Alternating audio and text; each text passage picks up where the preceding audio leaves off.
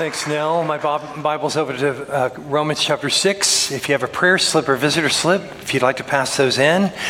I want to bring to your attention a special celebration this week. May Hughes is our oldest member, and I stopped by this week. She celebrated her 105th birthday this week, and I'm candidate for the worst selfie taker on the planet.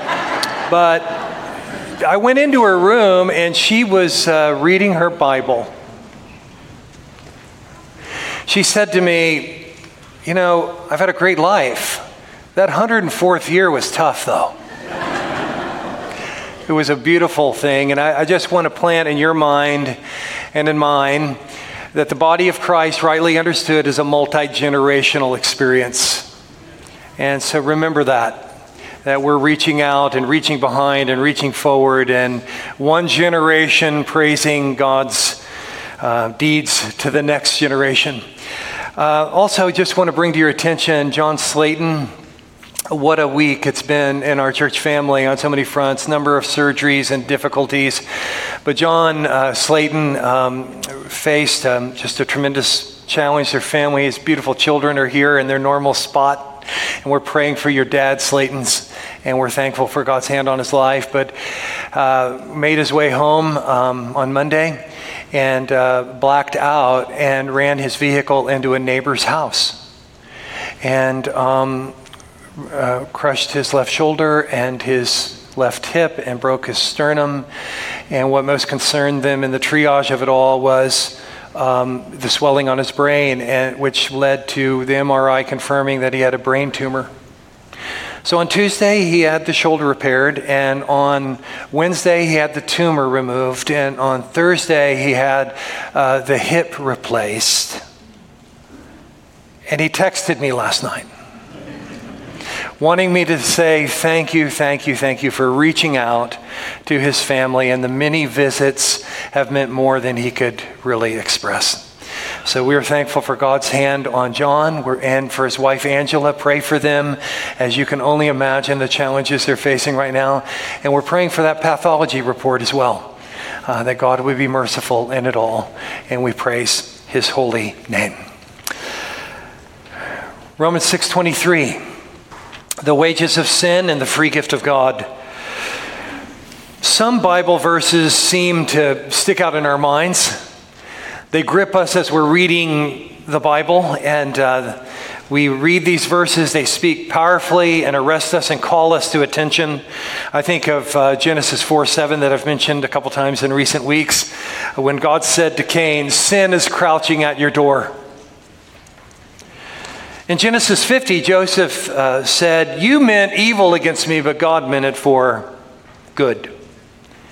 Moses said to the tribes of Israel at a critical point in the conquest in preparation for conquest, "Be sure your sin will find you out." Psalm 23, "The Lord is my shepherd, I shall not want." Romans 5:8, God demonstrated his love for us in that while we were yet sinners, Christ died for us. And many, many others that we could add to that list that call us to listen, and it boils down things in simplistic terms. We could add to that our text this morning, Romans 6:23, "For the wages of sin is death, but the free gift of God is eternal life in Christ Jesus our Lord." Charles Spurgeon referred to this verse as a Christian proverb, a golden sentence, a divine statement of truth worthy to be written across the sky. Romans 6:23 is brief and easy to memorize. There are 21 words in the ESV. There are 19 in the Greek text. Only 3 of these words have more than one syllable, and they're certainly not difficult: wages, eternal, and Jesus. The verse has been shared by millions in their efforts to communicate the gospel. And for our study this morning, Romans 6:23 concludes a chapter in which the Apostle Paul presents Jesus Christ as the one who has freed us from the bondage of sin to walk in newness of life, and brings us into a royal slavery that's no bondage at all. So we're to present our instruments, we're to present our bodies, we're to present our lives for righteousness' sake to the Lord who is our master. With Christ as our master and Savior, we have died to sin and are in the lifetime process of being conformed into his likeness, a process called sanctification. Sanctification will not be completed in this life, but it should be rightly understood an upward trajectory, sometimes 3 steps forward, sometimes 2 steps back, nevertheless moving on in obedience, looking to the Lord who is our refuge and strength. Those who would follow him must be willing to be his slaves.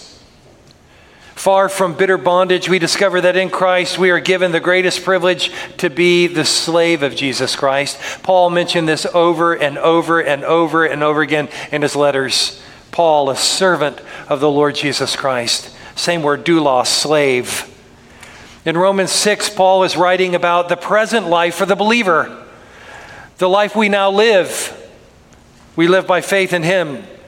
And stressing that having been freed from the slavery of sin, a Christian must live to serve God, to present ourselves to him as living sacrifices. And although there are eternal ends, there is death and life, we must not overlook that there is also a present death and a present life to be considered. So Romans 6 really is about how you and I are living our lives right now. Are we living them for him? Are we surrendered to him? Are we given over to him? Is he the joy of our heart and of our life? Paul is concerned with the effects of sin and righteousness in this life and not with the life to come, although that is part of understanding salvation. Romans 6 has emphasized to us as followers of Christ, we don't regard our sin lightly. We don't treat our sin in a cavalier way as if it's no big deal. Yes, it's been dealt with. Yes, it's been paid for. But in light of that great payment and grace and love, God has called us to walk in obedience before him.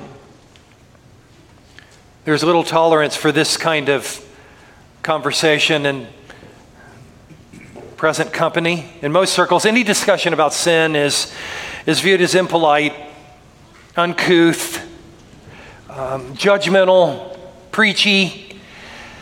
Well, there's a place for preaching, especially if it's God's word. And yes, we need to show the love of Christ in personal conversation, but never to the whitewashing of the truth. There's a little tolerance for calling sin as God sees it, which is all followers of Christ should be interested in as far as living out the truth. So I'm thinking, just in the cultural sense, how do we respond to certain things? If a man or woman leaves their marriage for another, that's called adultery. That's not judgmental. That's just what it is. Therefore, such a person could rightly be called an adulterer. That's not a judgment. That's an assessment of what you've chosen to do. Likewise, if a couple lives together without being married in biblical terms, that's called fornication. That's not judgmental. That's just stating how God has defined it.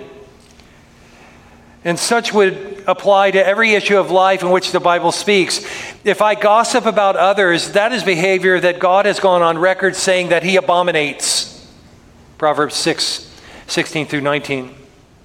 Dr. Fred Luter, the pastor of Franklin Avenue Baptist Church, said in one of our denominational meetings a few years ago, nothing can be politically correct that is biblically wrong. I would add to that, nothing can be socially acceptable that God has called sin. And so Romans 6 is saying to us, we don't treat sin in our life cavalierly. Followers of Jesus are called to speak the truth and beginning with ourselves. I find it very interesting in Romans 6 that Paul never speaks to others sinning against us. Oh, he'll pick that up in chapter 12. We'll get there eventually. But in chapter 6, he's dealing with the believer's sin, the log that's in our eye, that we should be removing it so we can help our brother and sister with the speck that's in their eye. We're to speak the truth, the objective truth revealed in Scripture, and we're to do so in love. And this is part and parcel of what it means for believers to be salt and light. And so we're called to walk carefully, not paranoid, not in an unhealthy fear that somehow God is against us, ready to snuff us out if we make a mistake. We live with no condemnation over our lives because of the great work of our Savior. And we're accountable to Him. Again, He doesn't mention others sinning against us. Romans 6 is not a chapter where we are pointing fingers at others. We're looking at our own heart. I think of Ephesians 4:31 and 32. We quote these verses often around here. Let all bitterness and wrath and anger and clamor and slander be put away from you along with all malice. Put it out of your life, believer. Be kind to one another, tenderhearted, forgiving one another, even as God, for Christ's sake, has forgiven you. So Romans 6 begins with a question. In verse 1, are we to continue in sin that grace may increase? And again in verse 15, shall we sin because we are not under law but under grace? And the answer is emphatically no.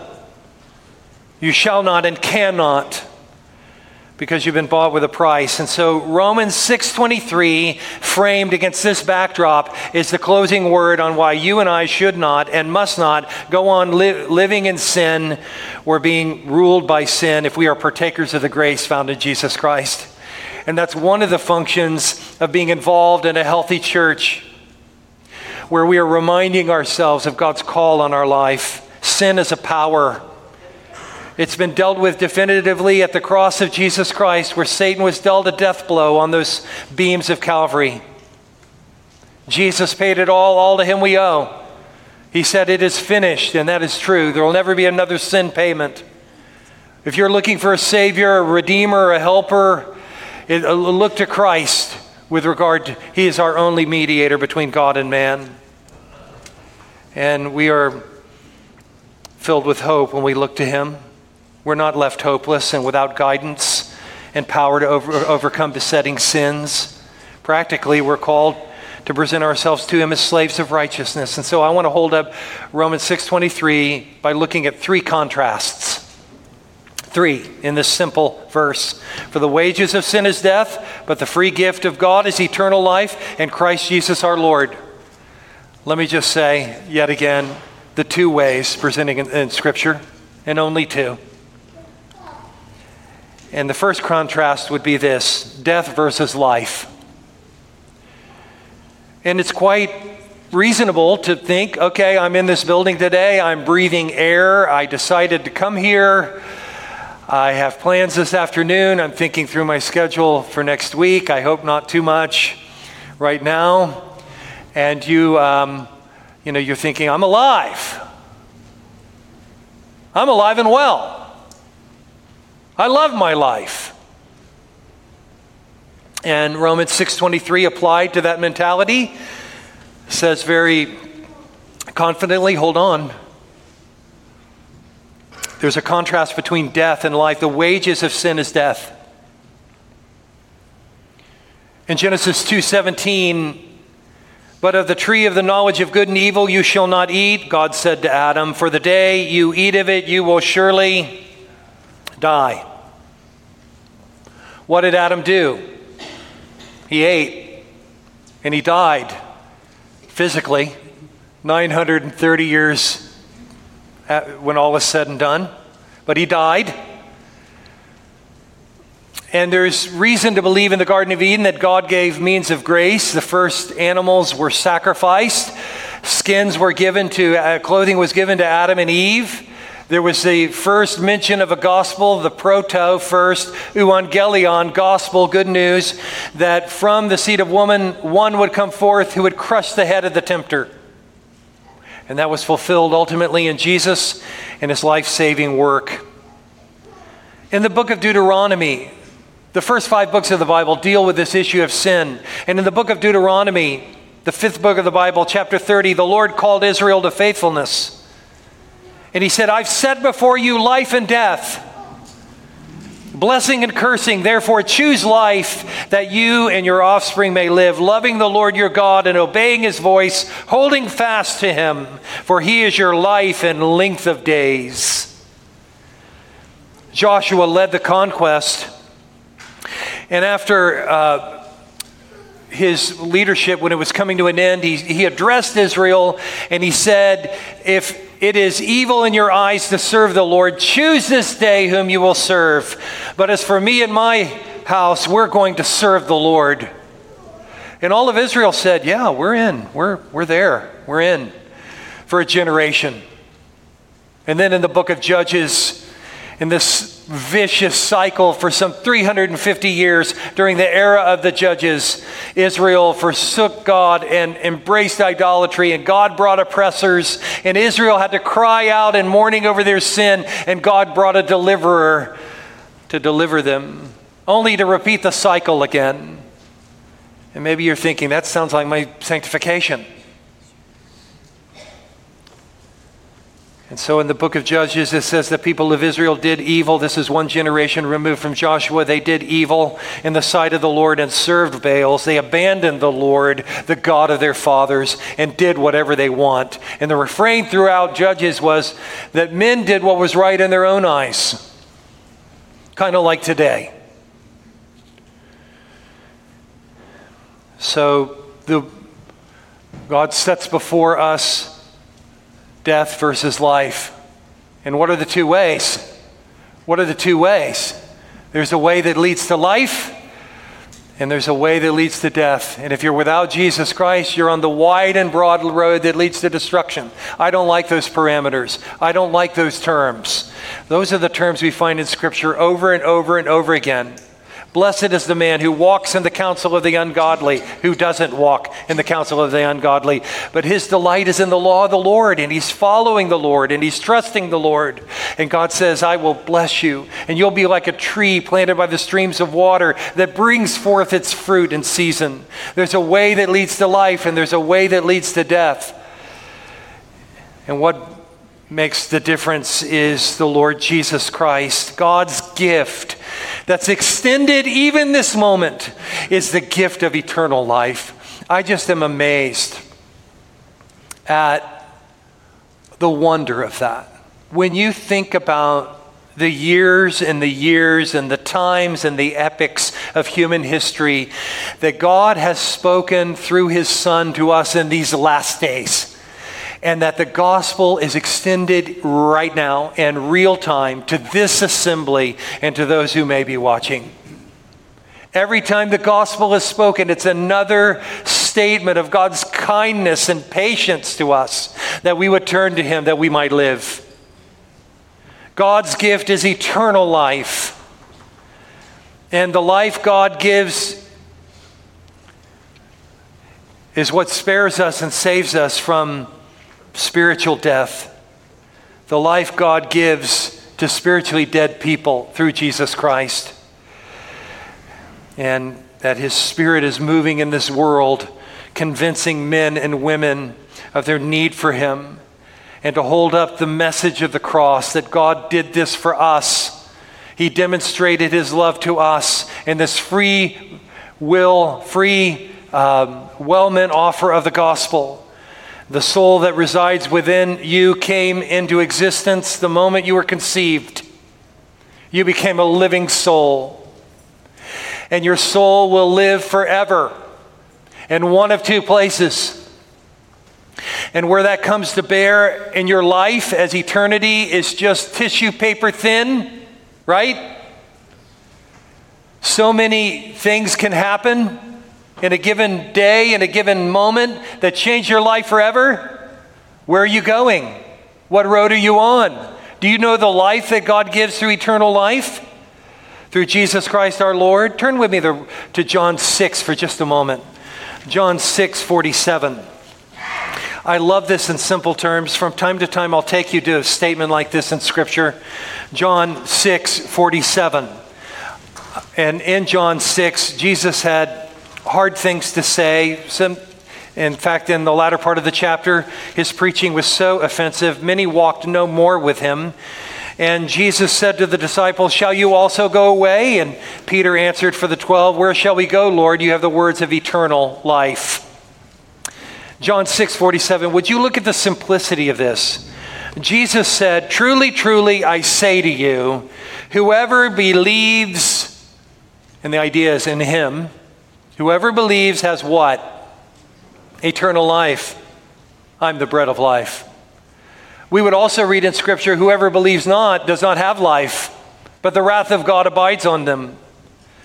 But Jesus said, you believe in me, you become a possessor of eternal life right now. Received through faith, believing the account that Scripture gives of who Jesus is, what he did, his sinless life, his death on the cross, and his resurrection, that this is what I must embrace and what I must receive. Eternal life has to do with knowing God. Jesus said in John 17:3, this is eternal life, that they may know you, the only true God, and Jesus Christ whom you've sent. Eternal life has to do with knowing him in an ever-increasing measure. It means holiness coupled with joy and blessing. It means realizing that the reason I was created was to bring glory to God. It's finding our purpose and meaning in this world. So I would hold up that first contrast, and that would be death versus life. Where are you with that? How can that change right now? Well, it would happen this way, that you're hearing this and you're thinking, how is it with my soul? If it's going to live forever in one of two places, where am I going to be when I die? Does God have something for me today? And he most certainly does. He has come that you might have life and have it to the full through a personal relationship with a saving faith relationship with Christ, to receive him, to acknowledge your sin, and to receive him for who he is and walk in obedience to him. Notice the second contrast. Sin versus God. Sin versus God. The wages of sin is death. The gift of God is eternal life.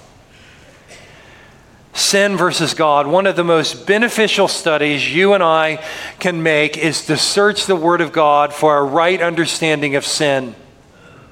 Because we often think of it on the big categories, the breaking of the Ten Commandments and notorious sins. But it's deeper than that. It's a power. It's affected us in that we were born with a sin nature. Sin can be pictured as an archer releasing an arrow from his bow and missing the target. It's missing the mark. Sin has been defined as a lack of conformity, a transgression, a stepping over the line of God's standards and laws. It speaks to a lack of conformity. God's word says this, God's law says this, and we're doing something quite opposite. We're in flagrant violation of it. Sin is an action performed by reasonable creatures. As creatures made in the image of God, we make decisions according to our nature. We have a sin nature, and so all have sinned and come short of the glory of God. And because of sin, we're declared unclean. Because of sin, it's called an accursed thing. Because of sin, we see it in our ignorance of God's ways and doing what we want to do. And we also see it in blinding deception to sin's problems. We see our spiritual condition, and we overinflate our spiritual resume before God, and we are experts at blame shifting and comparing with others when God's the standard. Anna Russell wrote some years ago of the common blame shift of responsibility for our sins. She writes, "At 3, I had a feeling of ambivalence toward my brothers, and so it follows naturally I poisoned all my lovers. But now I'm happy. I have learned the lesson this has taught, that everything I do that's wrong, it's someone else's fault." And so we're experts at blame shifting. And so we look at the tragedy of sin. Those who are deceived by sin and under the bondage of it think that it is a true master. The deception follows with this line of thinking: doing things my way seems to reward me and affirm me and make me happy. But when all is said and done, the deception of sin leaves you ashamed and devastated and alone.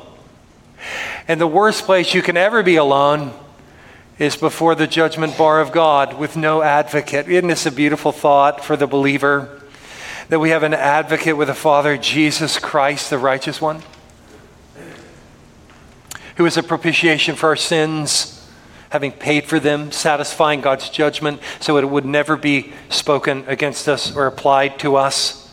Sin leaves slaves before the judgment of God with nothing but judgment. A judgment which is righteous and will leave every catchy comeback silenced.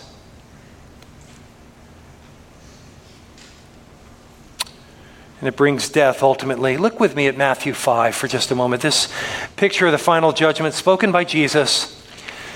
If you're ever wondering, did Jesus ever speak about judgment? He most certainly did, over and over again. He came and said that I've come to seek and to save that which is lost and to be a ransom for many.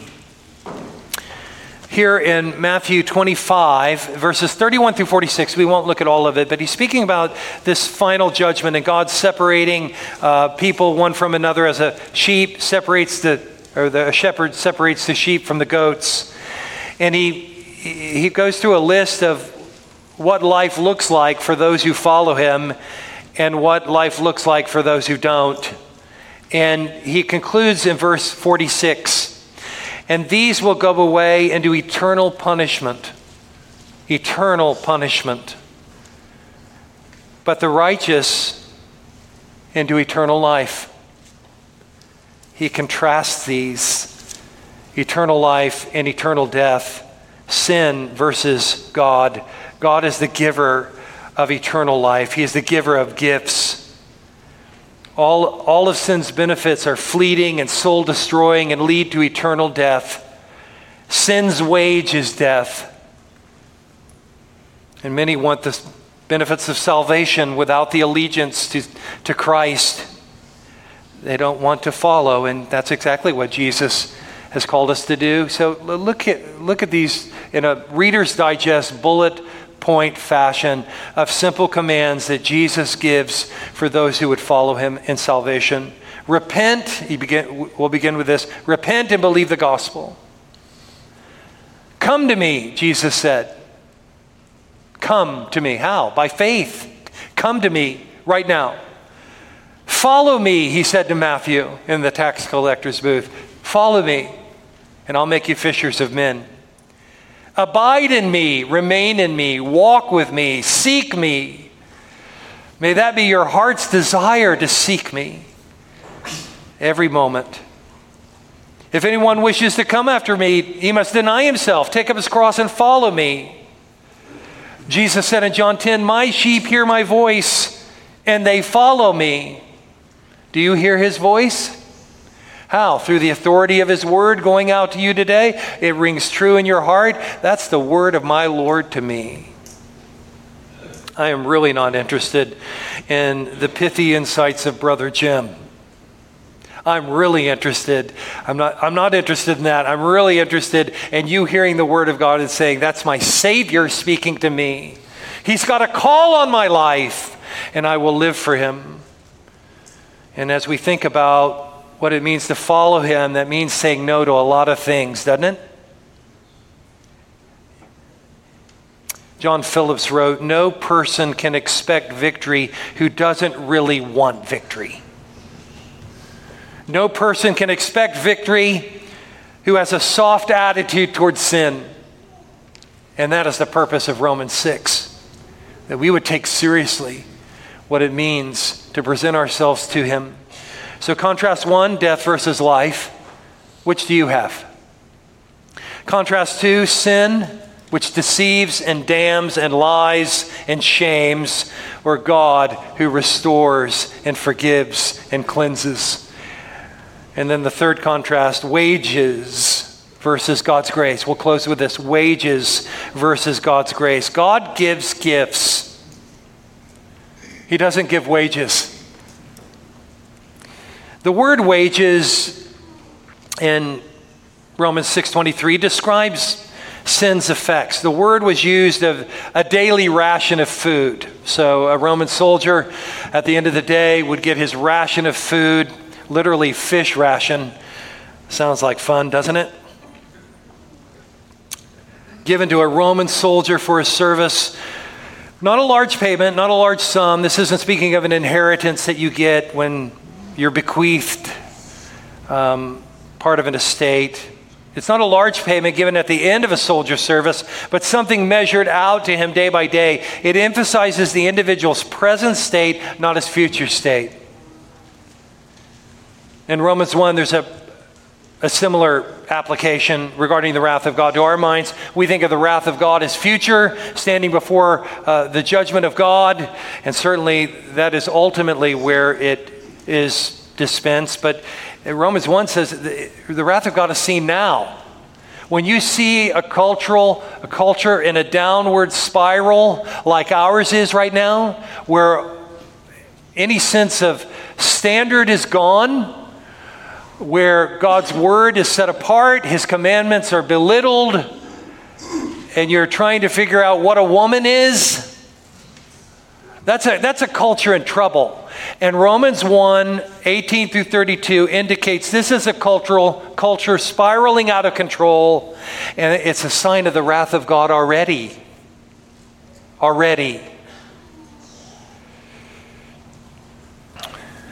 Romans 1 is the present outworking of God's wrath against men and women as seen in the downward life path of those who reject him.